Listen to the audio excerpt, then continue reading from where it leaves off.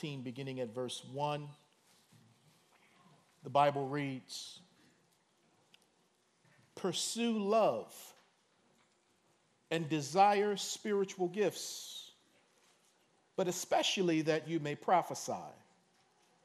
For he who speaks in a tongue does not speak to men, but to God, for no one understands him. However, in the Spirit he speaks mysteries. But he who prophesies speaks edification and exhortation and comfort to men. He who speaks in a tongue edifies himself, but he who prophesies edifies the church.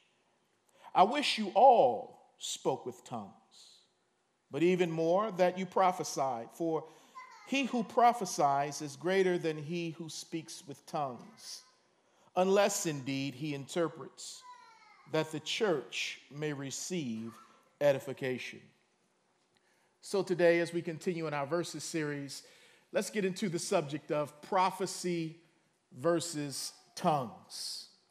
Prophecy versus tongues, or this message could also be entitled, "People Who Don't Speak in Tongues versus People Who Do Speak in Tongues."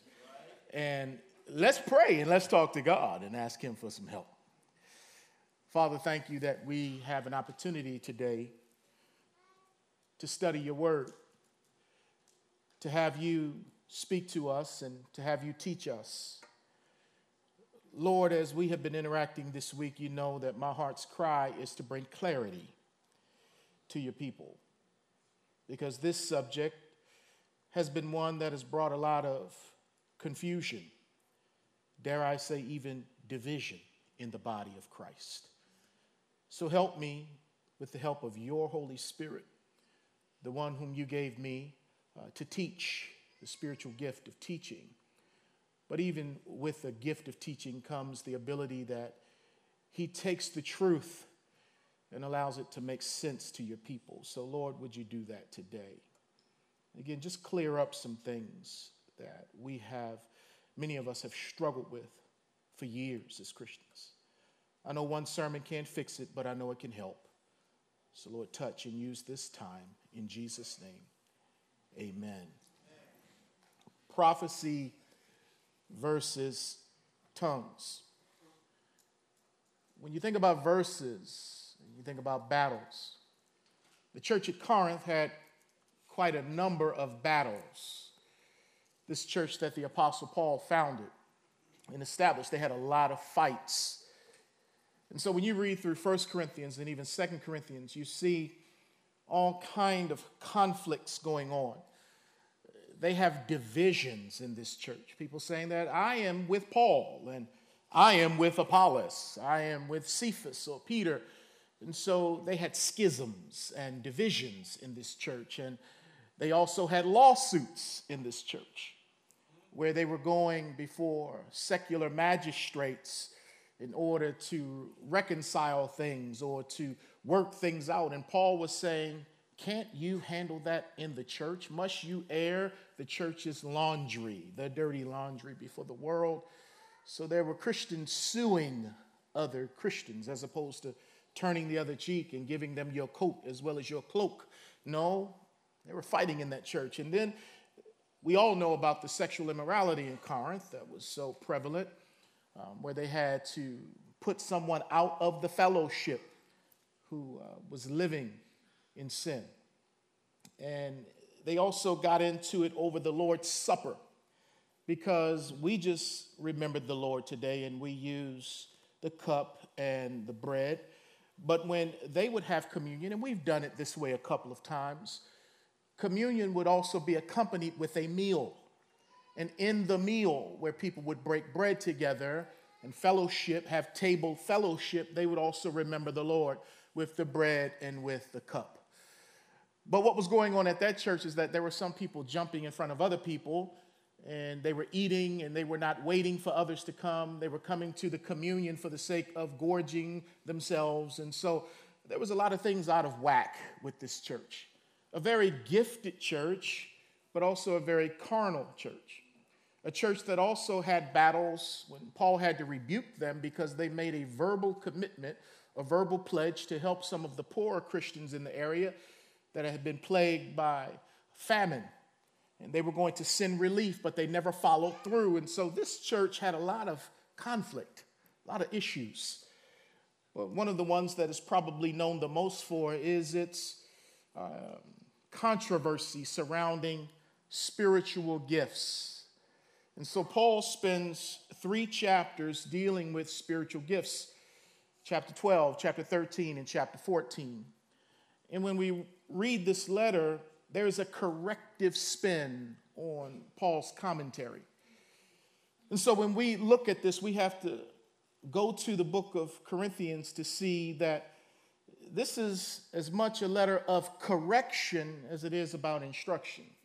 Sometimes it's a letter of instruction on what not to do. And so he has to regulate how, as an apostle, how God expects spiritual gifts to operate in the local church. And so because there was so much flesh, so much carnality, so much posturing for the limelight, there was confusion in the church. And there were people seeking after, as I'll say, the sign gifts, because they wanted to appear more spiritual than maybe what they really were. And they saw someone else prophesying or speaking in tongues, or someone else with a hymn or with a song, and they wanted that attention. So when they came to church to worship, there was confusion because everybody was running for the center stage. They had a tongue, they had a word, they had a word of knowledge. And Paul said, wait a minute, God is not, he is not the author of confusion. So let me try to give you some standards to help bring order in the church at Corinth. And so there was a versus that was going on between prophecy and tongues. And since the subject of tongues is often a topic of division, I will focus this message on tongues primarily. Because it's been such a topic of division, especially depending upon where you come from as far as your church background, today I desire that we foster unity on this topic. I cannot say it all. I do not know it all, and I cannot fix it all. So bear in mind as I take a few moments, I cannot say it all. So for those who may be listening online, who want to critique my hermeneutics because I did not go into this passage or that passage, once again, I say to you or any other theologians who are here today, I cannot say it all. And I can also admit I do not know it all. My view of tongues has evolved over the years. Can somebody say thank you, Jesus? Because what that means is that I remain teachable. And I think it's dangerous when Christians stop being teachable.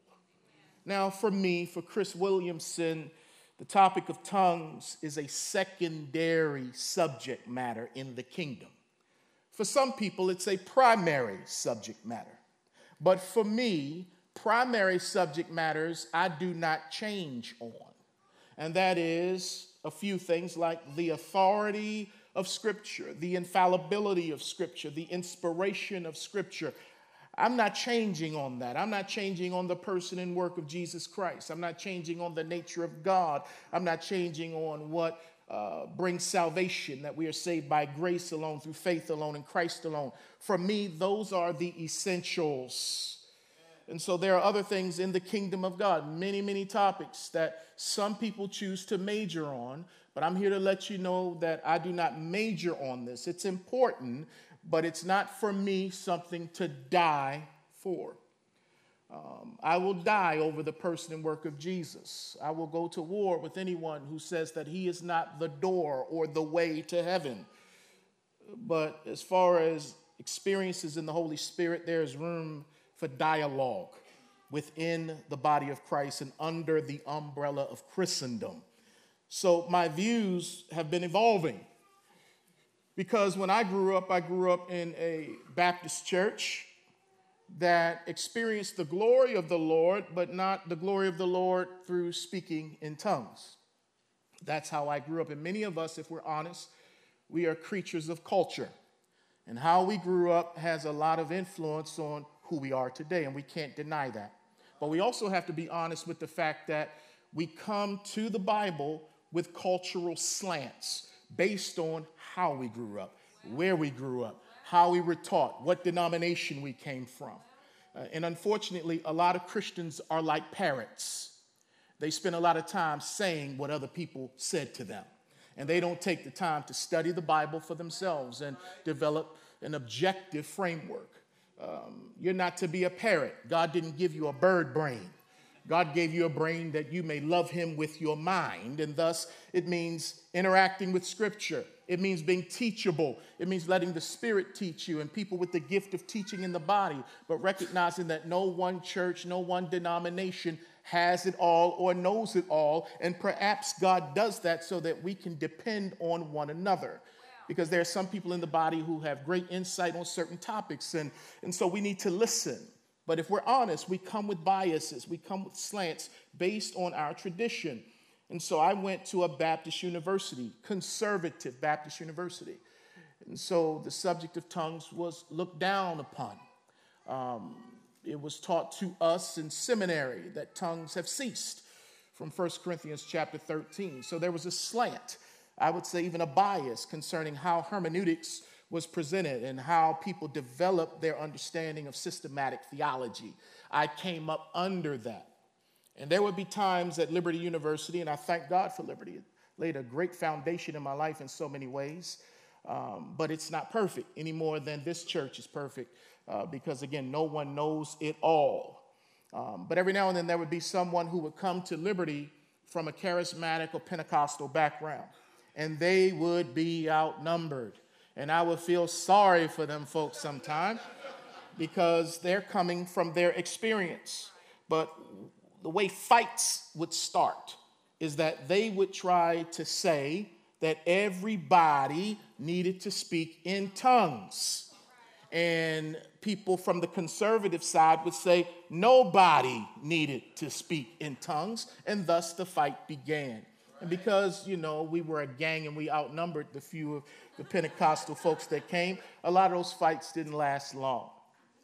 And then I began to wonder, how would it be if I left Liberty and went to Oral Roberts University? And I'm now in a sea of Pentecostal folks, and now I'm trying to tell them, you don't need tongues. Oh, man, can you imagine what that would be like? But again, we worship in clusters and in portions of the body that, again, we're used to certain experiences and expressions and doctrinal belief systems. And so I'm not here to say that that is bad. I'm not here to say that it's right, because everything that you grew up with isn't right any more than what I grew up with. It's like when Jesus told the woman of Samaria at the well, when she said, our fathers worship on Mount Gerizim, Jesus said, your fathers are wrong. Because the place to worship is in Jerusalem, not here on this mountain.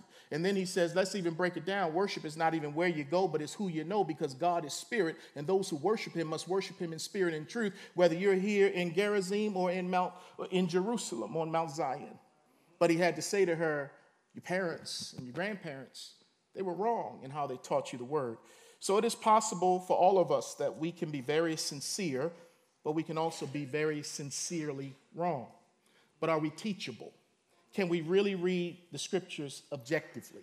Or do we skip certain portions because it doesn't fit within our systematic theological framework? And again, it's tough because it lets us know that some of the people we honored, maybe they twisted some scriptures a little bit. Maybe they forced some things. And again, I think God, as he says in Corinthians, we know in part. I'm preaching in part, but one day when perfection comes, we're going to know fully as we're fully known. No one knows it all, which is why we need to major not on knowledge, not on experience, but on love. And I think that's what he's getting at, and that's what we've got to get at, because one of the reasons Strong Tower has been able to walk through this, because we are not only a multiracial church, a multi-economic church, we're a multi-denominational church. And the reason why I believe we haven't had too many fights up in here, we've had a couple over the years, but we haven't fought over this is because we have truly made the main thing, the main thing, the main one, the main one. And so again, and when we talk about these things, hopefully an environment has been created here where it's not about having to be right, but hopefully we can all be teachable and say, would you teach me what you know? I have it from a different perspective. Here's what I think. And together we submit it to the will of God, to the word of God, to the Spirit of God. It takes time to develop that kind of safety with people where you think that they're not here, again, to win an argument, but they're really here to learn with you. When we first started the church, again, I'm coming from a conservative place. I'm the guy that thought that the church was supposed to be a black church. And God let me know, no, it's going to be a diverse church. So I stopped trying to give God my ideas. I still try to not do that. And then he's bringing in these people from Church of Christ background, Primitive Baptist, Pentecostal, Assemblies of God, Church of God in Christ. He's bringing all these different denominations together. And early on, I had to focus on the word, the whole counsel, and I had to teach us to be objective hearers of the word and not just, I definitely wasn't going to tickle anybody's ears. I'm going to speak the truth to the degree that God allows me to see it. But here's what helped me open up on the subject of tongues. It was Al James and Kirk Whalum. It's people. Before, when I would talk to people who believed in tongues, there would be a battle. But with these two men, seasoned men in the Lord, who loved God, and I couldn't deny that, as I spent time with them and as I would pray with them, I noticed that they prayed in languages that I did not pray in. I prayed in English. Yeah, I studied a little Greek and Hebrew, but I wasn't praying in that. And so these guys, we would pray, and there was no debate. They weren't telling me that I had to do what they were doing, and I surely wasn't telling them that they needed to stop what they were doing. So as a result of the love in our relationship, my understanding and looking at the scriptures a little bit more objectively opened up because I knew that these two men loved God. They knew that I loved God. They weren't trying to regulate my experience with the Spirit, and I wasn't trying to regulate their experience in the Spirit. So as a result, it caused me to open up and see, Lord, what are you saying, as opposed to just looking at it through the lens that had been handed to me by conservative evangelical teachers and leaders. Wow. And I am still learning. And I pray that love will always be the bottom line in my relationships and not doctrinal correctness, that you have to believe like me in order to be with me, or that I have to believe like you in order to be validated by you. Oh, no. Again, if we believe in Jesus, we're all right. If we believe he's the Son of God, the Messiah who is coming to the world, then the other things we can agree to disagree on, and we can still walk in agreement. Having a diverse church, it keeps us from becoming ethnocentric. What I mean by that is ethno, it comes from the word ethnos or nation. Centric means center. America is an ethnocentric nation, meaning that we think we're in the center of everything and everybody else is around us, that we are right and everybody else is wrong. And when you roll with people who are just like you, who believe everything like you, you tend to think that that's how it ought to be. And everybody else around me you become not only ethnocentric, but egocentric. But when you have other people around you with different experiences and you love them, you now become Christocentric and not ethnocentric or not denominational centric. So at Strong Tower, it has truly been about lifting Jesus up, his word being the authority, all of us being teachable, all of us learning, especially on subjects that can be divisive. I am tired of the devil dividing the body of Christ over the work of the Holy Spirit when the Holy Spirit came to bring unity to the body of Christ. So if the Holy Spirit came to bring unity and we keep dividing over the things that the Holy Spirit brings, that must mean we're just like the Corinthians because we're getting more in the flesh than in the spirit. It's more about us than about God's kingdom. But I repent and I say, Lord, have your way. And I'm so thankful to be around other believers We talked last week, when you go and see other believers around the world, it expands your understanding of the kingdom. That it's not all about America. It's not all about Nashville. It's not all about Strong Tower or where you came from. God is so much bigger than this. The Bible says in Psalm 115 that God lives in the heavens and he does whatever he pleases, which also means blowing up your systematic theology box whenever he wants. And that goes for conservatives as well as for so-called Pentecostals or moderates or liberals. He can blow it up whenever he wants. Matter of fact, whenever I read the Bible, he's blowing up stuff, because I come and I want to keep it safe, and God just keeps shaking me and blowing it up. Because ultimately, man, I want to hold on to him, not the doctrine. Now, Titus 2:1 does tell me as a pastor that I am to teach sound doctrine. We have to have sound doctrine because there's so many things out here that blow us all over the place and can lead us astray, can be filled with gangrene. So we got to watch and we got to test the spirits, because everyone who speaks about God is not of God or from God or staying consistent with the word of God. So the word sound in Titus chapter 2 is the word hygiene, which is where we get hygiene from. And when someone is hygienic, that means that they have a balanced life. The 4 food groups, and they eat well, and they take care of themselves. They bathe on a regular. They dress well, and all this stuff. And so when the Bible says have sound doctrine, it's saying have balanced, healthy, hygienic doctrine. Because no minister has perfect doctrine. Hopefully we're all learning from the master. Because when the perfect comes, Jesus is going to teach the word. And the word is going to cover the earth as the waters cover the seas, the Bible says. So Jesus is coming, and he's going to set a lot of us straight. And that goes for John MacArthur. That goes for Charles Swindoll. That goes for Tony Evans. That goes for any of your fake Kay Arthur. You name your favorite teacher. They do not know it all, and Jesus is coming. He's the one who wrote the textbook, and he's going to come and tell every student what is right. But above all, when I stand before him, he's not going to first and foremost judge me on doctrine. He's going to judge me on, did I love my neighbor? Did I love those who were incarcerated, those who were poor, those who were naked, those who were hungry, those who were in prison? That's what he wants to know about my love, not my knowledge. Are you hanging with me so far? So that being said, let's dive in. There are 2 types of tongues mentioned in the Bible. And this is something I didn't learn from a book. This is something that God is teaching me. Again, he's taking this little brain and he's feeding it with good stuff. There are 2 types of tongues mentioned, and I believe they are tongues spoken to men and tongues spoken to God. 2 types of tongues spoken to men and tongues spoken to God. We will put these notes on the website this week in case you missed something. Number 1, let's talk real quickly about tongues spoken to God. Turn over to Acts chapter 2. Tongues spoken to men. Turn over to Acts chapter 2.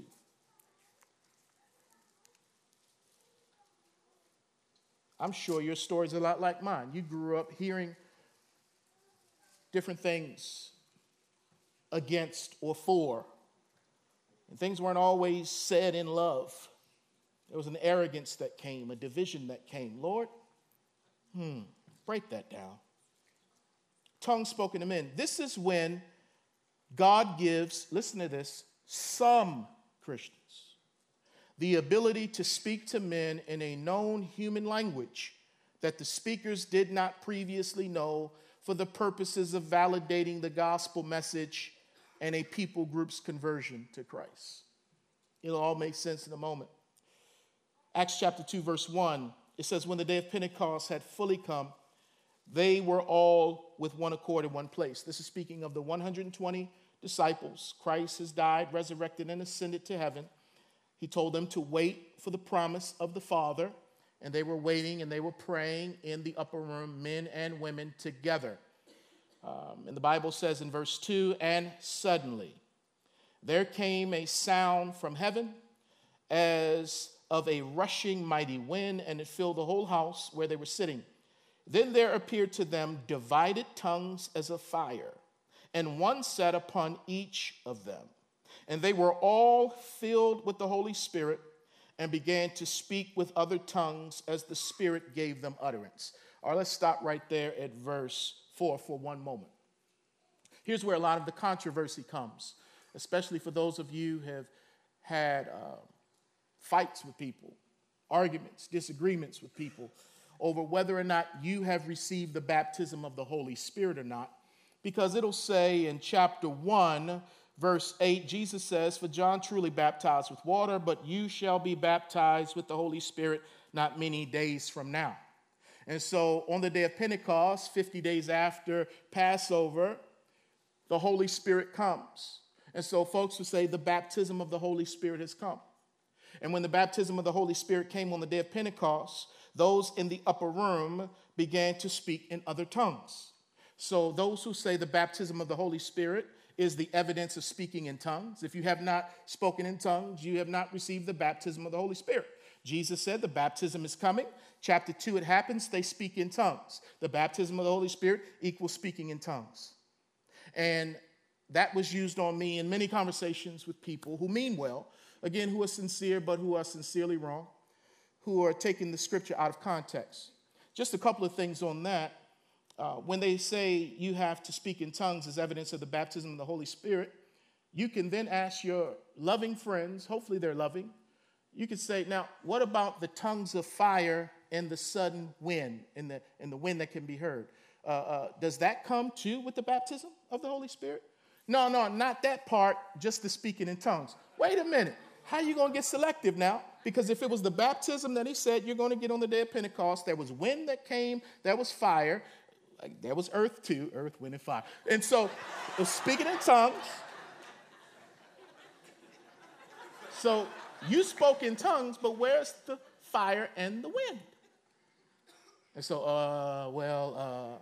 and then we need to also, the best way to interpret Scripture is with Scripture. Paul said in 1 Corinthians chapter 12, when he was speaking to the church, he said, for verse 13 of chapter 12, "For we have all been baptized by one Spirit into the body of Christ and have been given one Spirit to drink, whether Jews or Greeks, bond or free." And he says to the church in Corinth, you have all been baptized in the Holy Spirit, but then he asked the question in verse 30, but do all speak in tongues? And the answer is no. So let's stop trying to say that the baptism of the Holy Spirit must be accompanied with speaking in tongues. After the day of Pentecost, nothing ever happened that way again. That was a one-time occurrence. And the danger of trying to live our Christian life by having teachers who don't have a good hold of hermeneutics or the science of Bible interpretation is that they take passages way out of context, or they use them with slants and biases to support an agenda. Because, again, we must let the Scripture interpret the Scripture. So the baptism of the Holy Spirit for that group was different for every other group. So for me, I've been baptized in the Holy Spirit. I've been placed into the body of Christ. I've been immersed in Christ. And if you know Christ, you have too. And for some of us, we speak in tongues. Others of us, we don't. But that doesn't mean we're not baptized or filled with the Holy Spirit. Hang with me. I still got a few more places to go. Verse 5, it says, "And there were dwelling in Jerusalem Jews, devout men from every nation under heaven. And when this sound occurred, the multitude came together and were confused because everyone heard them speak in his own language." Stop and pause. Jews are in Jerusalem for Passover. They're from all over the then known world. They are bilingual, meaning that they speak not only Hebrew or Aramaic, but they also speak the language of where they had been dispersed. And so he's going to list various nations where they came from as they came into Jerusalem for Passover.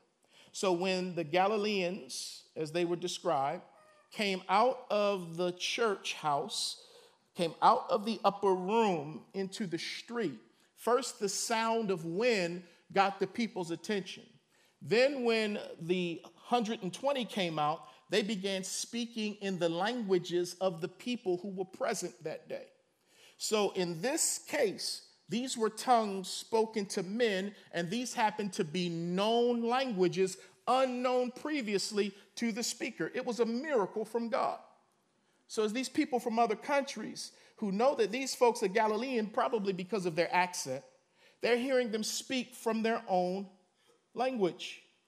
In verse 7, they were all amazed and marveled, saying to one another, "Look, are not all these who speak Galileans? And how is it that we hear each in our own language in which we were born? And then it begins to name the different nations. Verse 12, so they were all amazed and perplexed, saying to one another, what could this mean? Stop. Why did God do that? Well, God said in the book of Isaiah, I believe it's chapter 28, verses 11 and 12, that he was going to speak to his people, the Jews, by the tongues of people from other nations. But even then, they would not believe. And so what we have here is a fulfillment of the prophecy in Isaiah 28, where the Jews went to speak to their people with the tongues of other nations. But many of them would not repent. Now, 3,000 would, but not everyone. In a minute, we're going to read how there were some who mocked them, which means they didn't believe them. So God used this, and as Paul called it out later in 1 Corinthians chapter 14, tongues then are for a sign to unbelievers. Tongues spoken to men are a sign for unbelievers, to get their attention to hear the gospel message, but also to validate the conversion of those doing the speaking. Because now what they're saying is because of this phenomenon, these people must be true believers. So let me say it this way. God used this to get the people to come out and to listen and to say, what's going on? Peter used that moment to start preaching the gospel. And you read about that in the rest of chapter 2. He begins to speak the gospel. And the Bible says after he shared the good news of Jesus Christ and how Jesus had been crucified, buried, but it was impossible for death to hold him. He got up from the grave. He said that God has made him both Lord and Christ. And they said, what must we do? Peter said, repent and be baptized, every one of you, in the name of the Lord Jesus, and you will be saved. Your sins will be forgiven. So at that moment, 3,000 people responded to the gospel, and they were added to the church that day. So they went from 120 to 3,120, and God used the tongue miracle of speaking to men in a known language that was previously unknown to the speaker in order to validate the presence of the Lord and to show the group that these folks have been converted. Because Peter went on to say that what you see and what you hear going on out here, Jesus did this in accordance to Joel chapter 2. He poured out his spirit on all flesh, men and women. And we're speaking in other languages right now. And the reason why you got to believe this, because you're seeing and hearing it, which means that Jesus can't be dead, because a dead man can't pour out the spirit. He is alive. He did this. And they got converted. But here's where we got to be careful. Because when they got converted, there is no mention in the historical book of Acts that more wind came, that fire came, and that those 3,000 spoke in other languages. Doesn't say it. So we don't want to go beyond what is written, but the assumption is it was not necessary for their salvation. Did they have Jesus? Yes. Did they have the Holy Spirit? Yes. But they didn't have the same experience that the ones in the upper room had. And that is a problem in the body of Christ. We have a great experience with the Lord, and then we try to make sure everybody has that same experience. And if they don't have that experience, you must really don't know God. Wait a minute. Don't become ethno-egocentric up in here. God reserves the right to work differently with different people. So don't shove that on me. If that was your experience, praise God. The 3,000 was saying, wait a minute, where's the wind? Where's the fire? Where's my tongues? They like, no, where's my Jesus? He's in my heart. Are you with me so far? Well, go on over to before we go there, let me throw this out at you too. What is clear is that they spoke in human dialect. But I want to also suggest to you that they may have also started speaking in tongues to God as well, in terms of a tongue of intercession and worship and praise and adoration, which would have been, as we'll see in a moment, an angelic tongue or ecstatic speech. Pastor, why do you say that? Because there were people who thought that they were drunk. And if you are drunk, the characteristics of being drunk is that you shout, you dance, you're jumping around. And they're seeing these people come out of the upper room, and I don't think they came out so conservatively. And they start speaking the word of God. Why didn't the Spirit bring the oil of gladness and joy, and they come out? Because as we're going to see in a minute through Acts chapter 10, there's some comparisons that we need to look at. But it says that they were magnifying God, and they were being mocked. So not only were they communicating to men, I want to say it was possible they were worshiping God in that moment. A whole lot of things were being spoken. I wasn't taught this in school. These are things I'm learning as I interact with other folks who have just as much. And here's a great thing, how God does it in his kingdom. You have great warriors that God has used. Some have spoken in tongues. Some haven't spoken in tongues. Whew. So why do we keep fighting over this? Well, Acts chapter 10. Acts chapter 10. Go there real quick. Acts 10. Salvation has come to the Jew first, now to the Gentile. Peter goes to Cornelius' house. He's a European. He's a Roman soldier who had received a vision from God.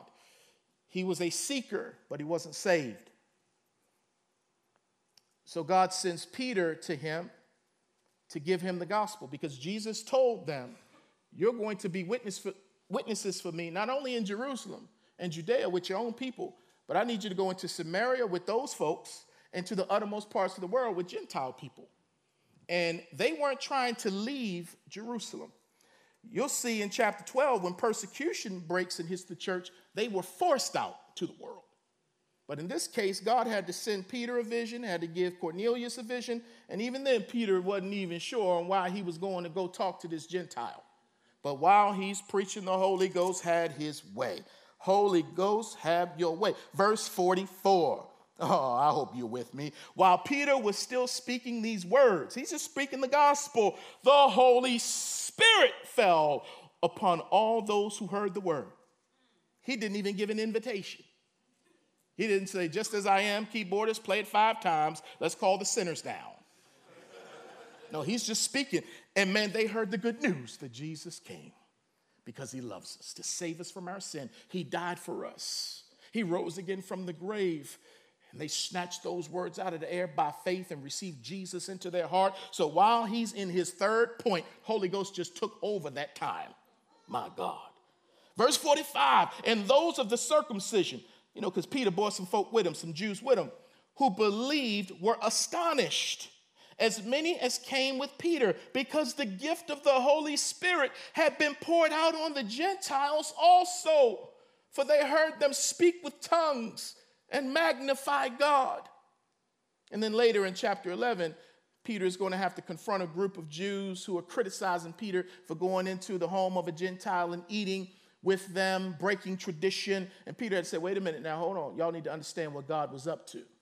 And then he said, who was I to resist the move of the Holy Spirit? Because God gave them the same Spirit that he gave us. By one Spirit, Jews and Gentiles are coming together. And the way that Peter knew that they had received the same Spirit was because he said they began to speak in tongues just like we did. What kind of tongues did they speak in? Known languages. So Cornelius' group, those folks in his house, began to speak in languages, which validated their conversion to the Jews who had been there. But I also want to throw in that not only were they probably speaking languages that were known to men, they may have been speaking languages to God because they're magnifying God. So now they're drunk with the Spirit and they're praising God.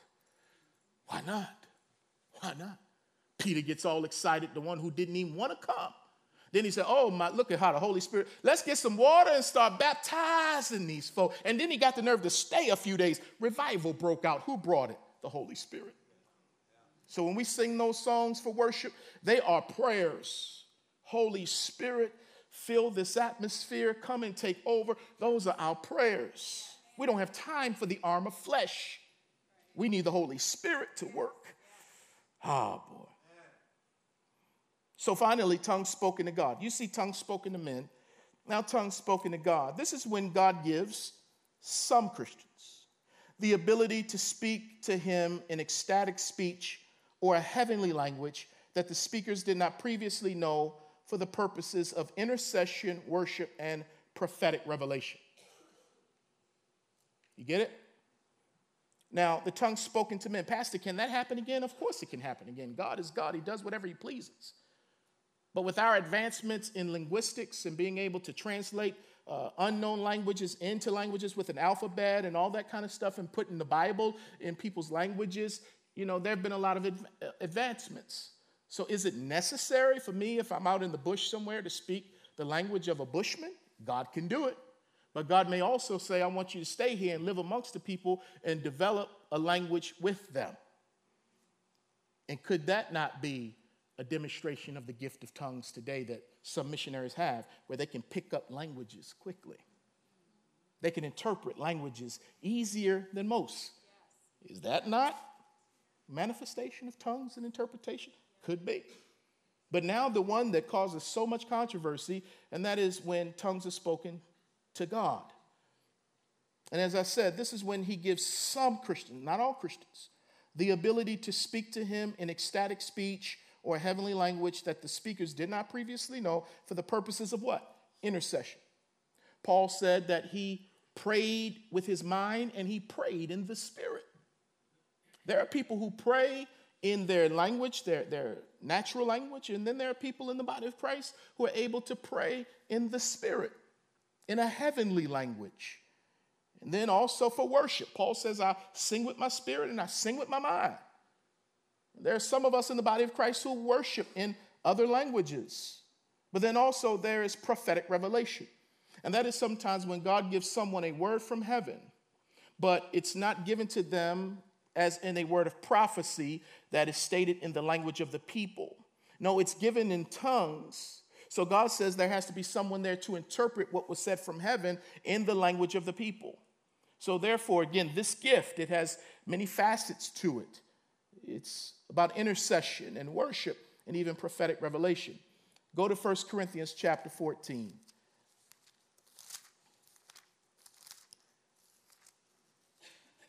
1 Corinthians chapter 14. Let's start at verse 1 again.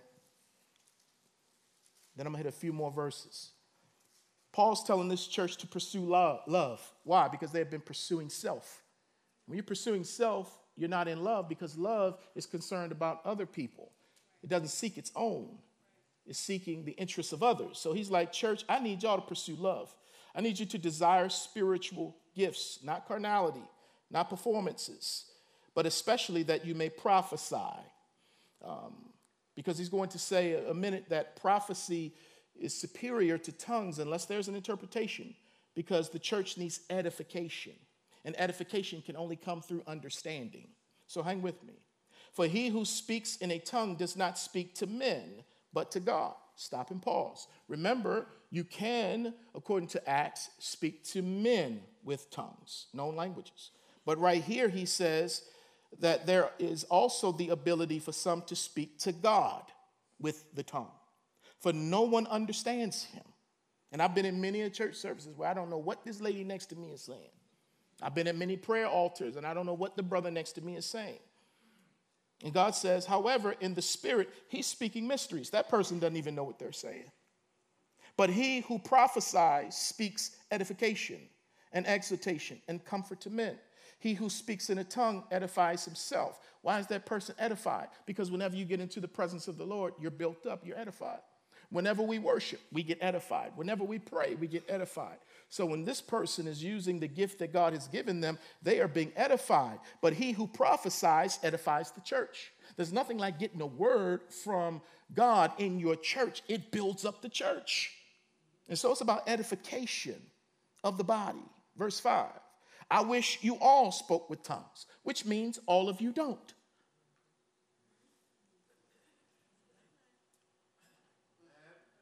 I wish you all did it. And I want to say that as an apostle, he is probably saying, I wish you all did it the right way. I wish you all did it properly. He says, I wish you all spoke in tongues, but even more that you prophesied.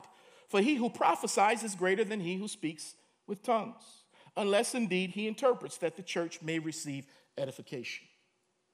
Now, some would say today, is it necessary to have someone speak a word of tongues to the body, having been interpreted for the purpose of edification? Perhaps. Sure. Why not? I've only been in one church service where I've seen it happen.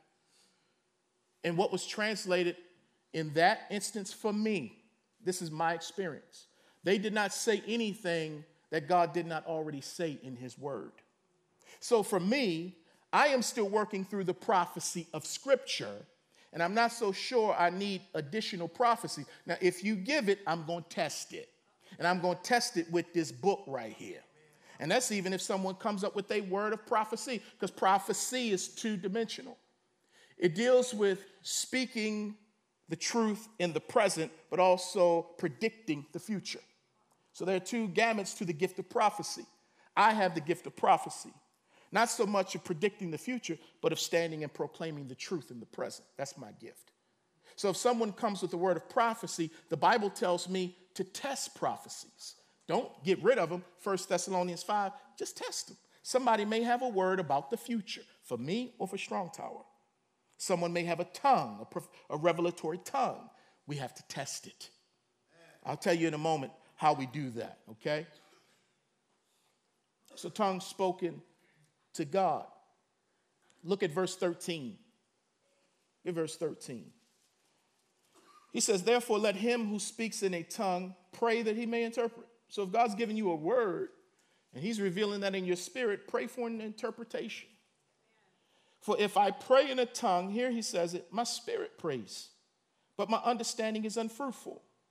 What is the conclusion then? I will pray with the spirit, and I will also pray with the understanding. I will sing with the spirit, and I will also sing with the understanding. Stop right here. Some people have that gift. And I know some people who don't have the gift, they're like, wait a minute now. Do they have an advantage over me? Because they up here, they can pray in English and in, as Paul said, the tongues of angels. Hold up.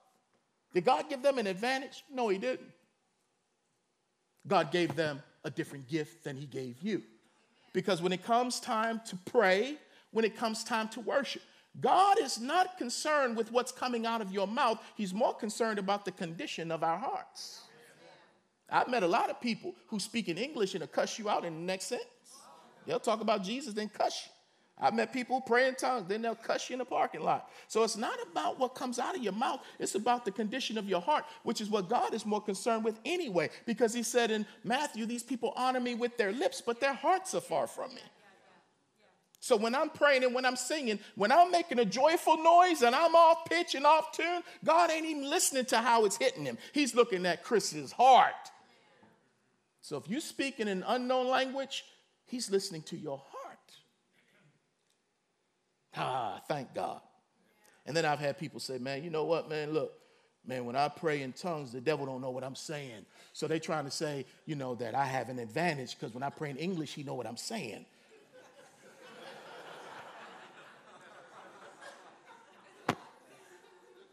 Let's see here. When I pray, I'm supposed to pray according to the will of God. The will of God is found in the word of God. And the devil knows the word of God. He knows the will of God. The thing is, when I start praying in the will of God, which is based on the word of God, regardless of what grammar I speak in, he can't stop it anyway. And just think about it.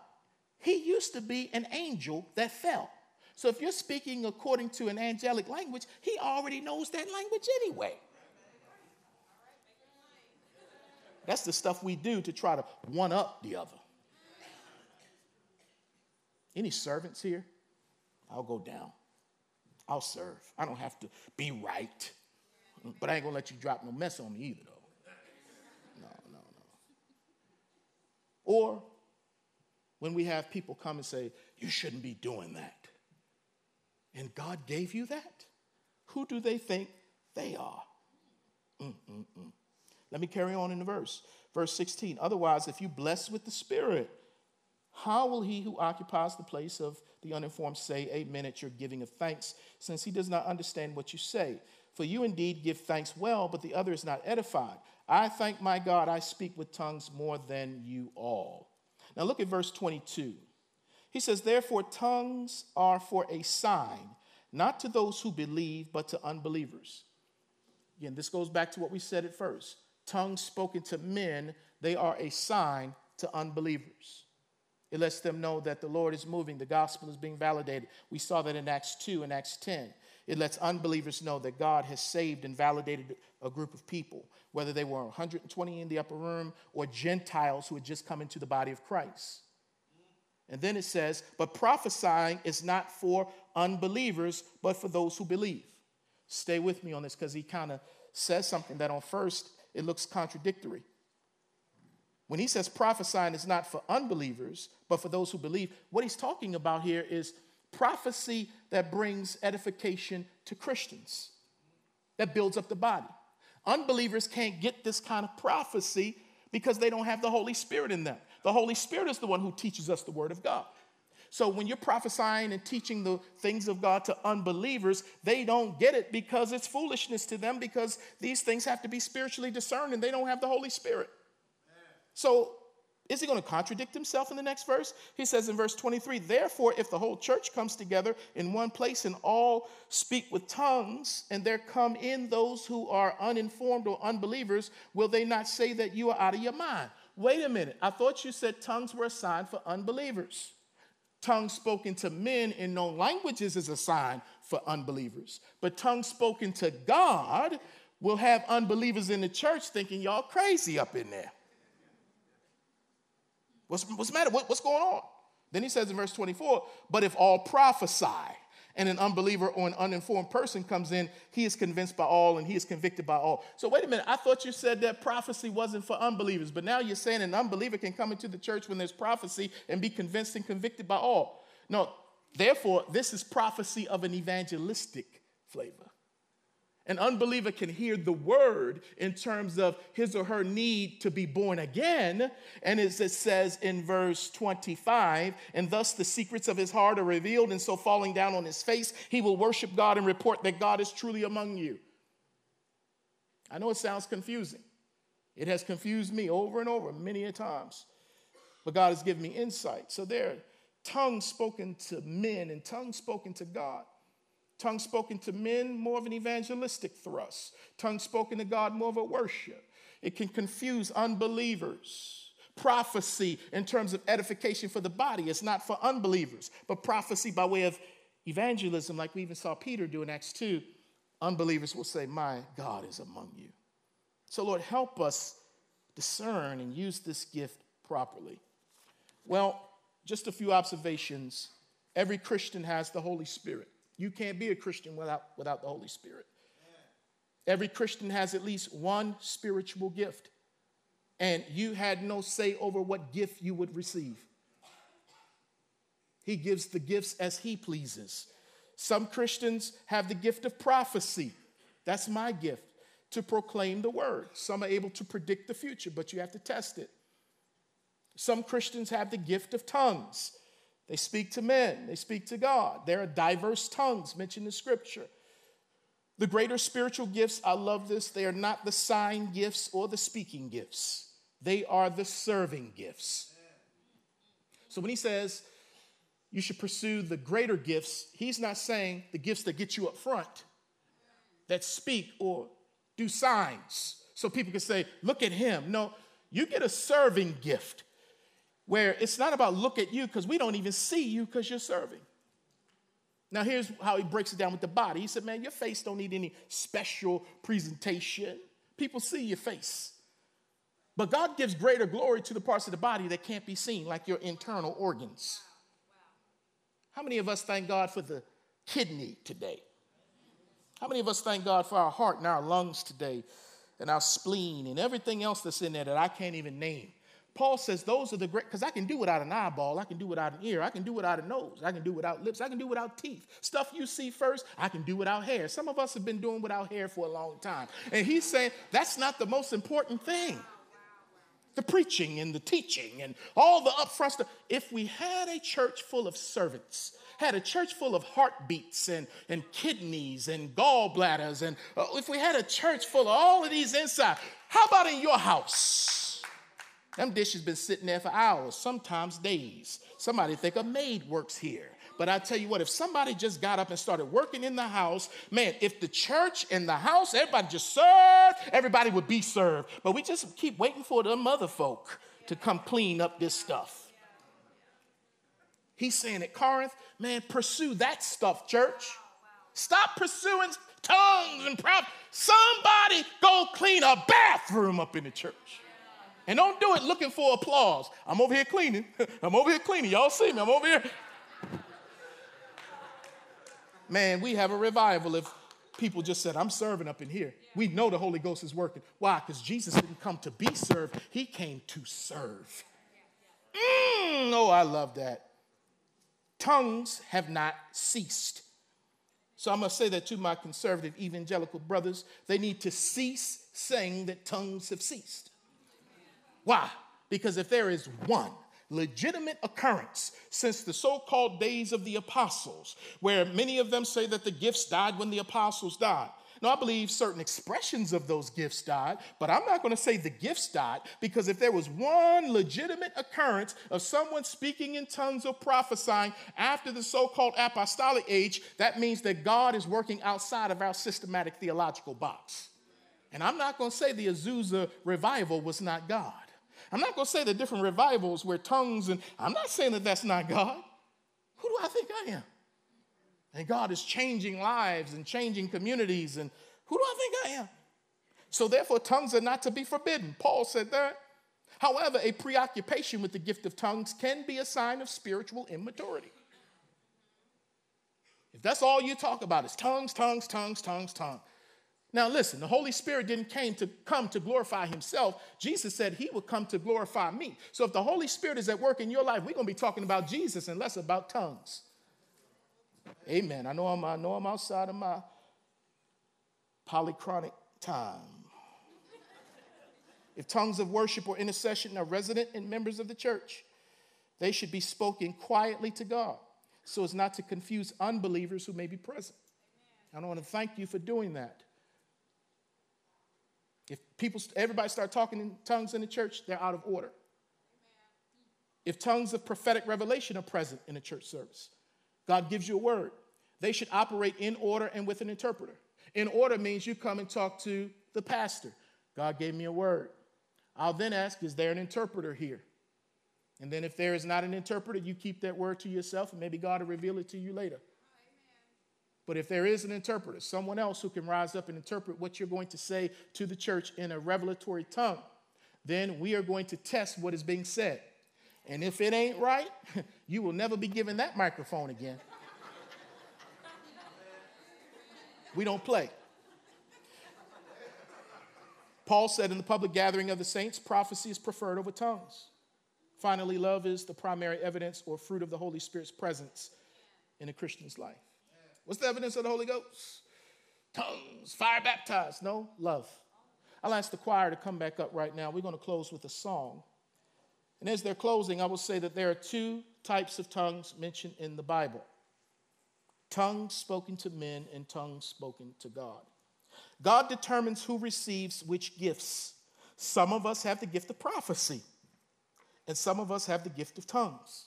Some of us are like Paul, who has the gift of prophecy and the gift of tongues. But here's the thing. Different gifts, same Spirit. Different gifts, same Spirit. You are looking at a born-again child of God. I know I may not look like much to you, but I'm loved on by God, and I'm his child.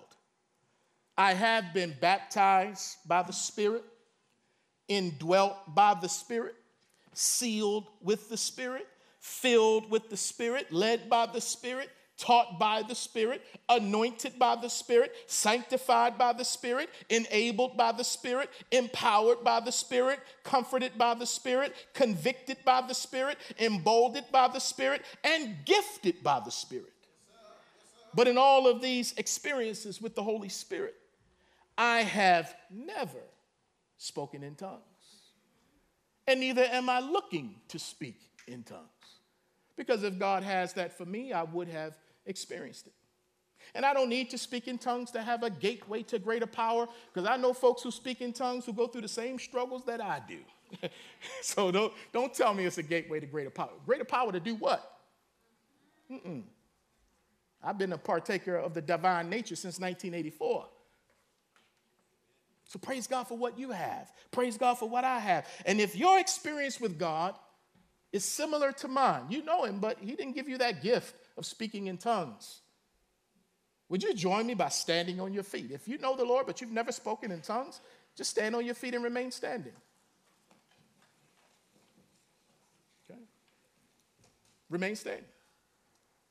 If you are a born-again child of God and you have been baptized by the Spirit, indwelt by the Spirit, sealed with the Spirit until the day of redemption, filled with the Holy Ghost, led by the Spirit, taught by the Spirit, anointed by the Spirit, sanctified by the Spirit, enabled by the Spirit, empowered by the Spirit, comforted by the Spirit, convicted by the Spirit, emboldened by the Spirit. If you've been gifted by the Spirit and you speak in tongues, would you stand now? Remain standing. Amen. I give God glory because not many churches can have this kind of diversity. I give God glory for this because this is just a taste of heaven. Now, some of us couldn't stand, and maybe we couldn't stand because we don't know Jesus. If you want to know Jesus, you say, Jesus, come into my life, save me. I want to be your child. I want to be your son. I want to be your daughter. Forgive me, Jesus, of my sins. I believe you are the Christ. You died for me. You wrote, Jesus, save me. And if you've never prayed that prayer or something like it, Jesus, save me. And you say right now, Pastor Chris, yeah, it's my time. If that's you and you're not standing, would you like to stand right now as a testimony of receiving Christ right now? Is there anyone? Is there anyone? If you stood and I can't see you, wave your hand. Amen. Well, we are one, but we are not the same. And that's good. We are people from every nation and tongue. From generation to generation, we are people who praise and worship the Lord. Why? Because he's been good to me. He didn't have to save me, yet alone even give me a gift. But I'm so thankful to have been included. You are good all the time, all the time. You are good. And by the way, when we get to heaven, we're all going to have the perfect gift of tongues and interpretation of tongues. Pastor, why do you say that? Because there will be people from every nation, tribe, kindred, and tongue.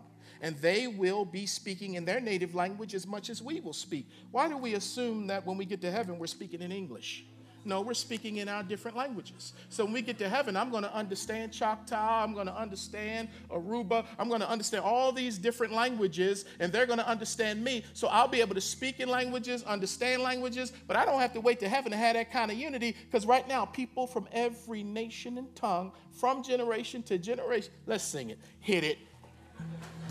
Lord, you are good and your mercy endureth forever. Say, Lord, you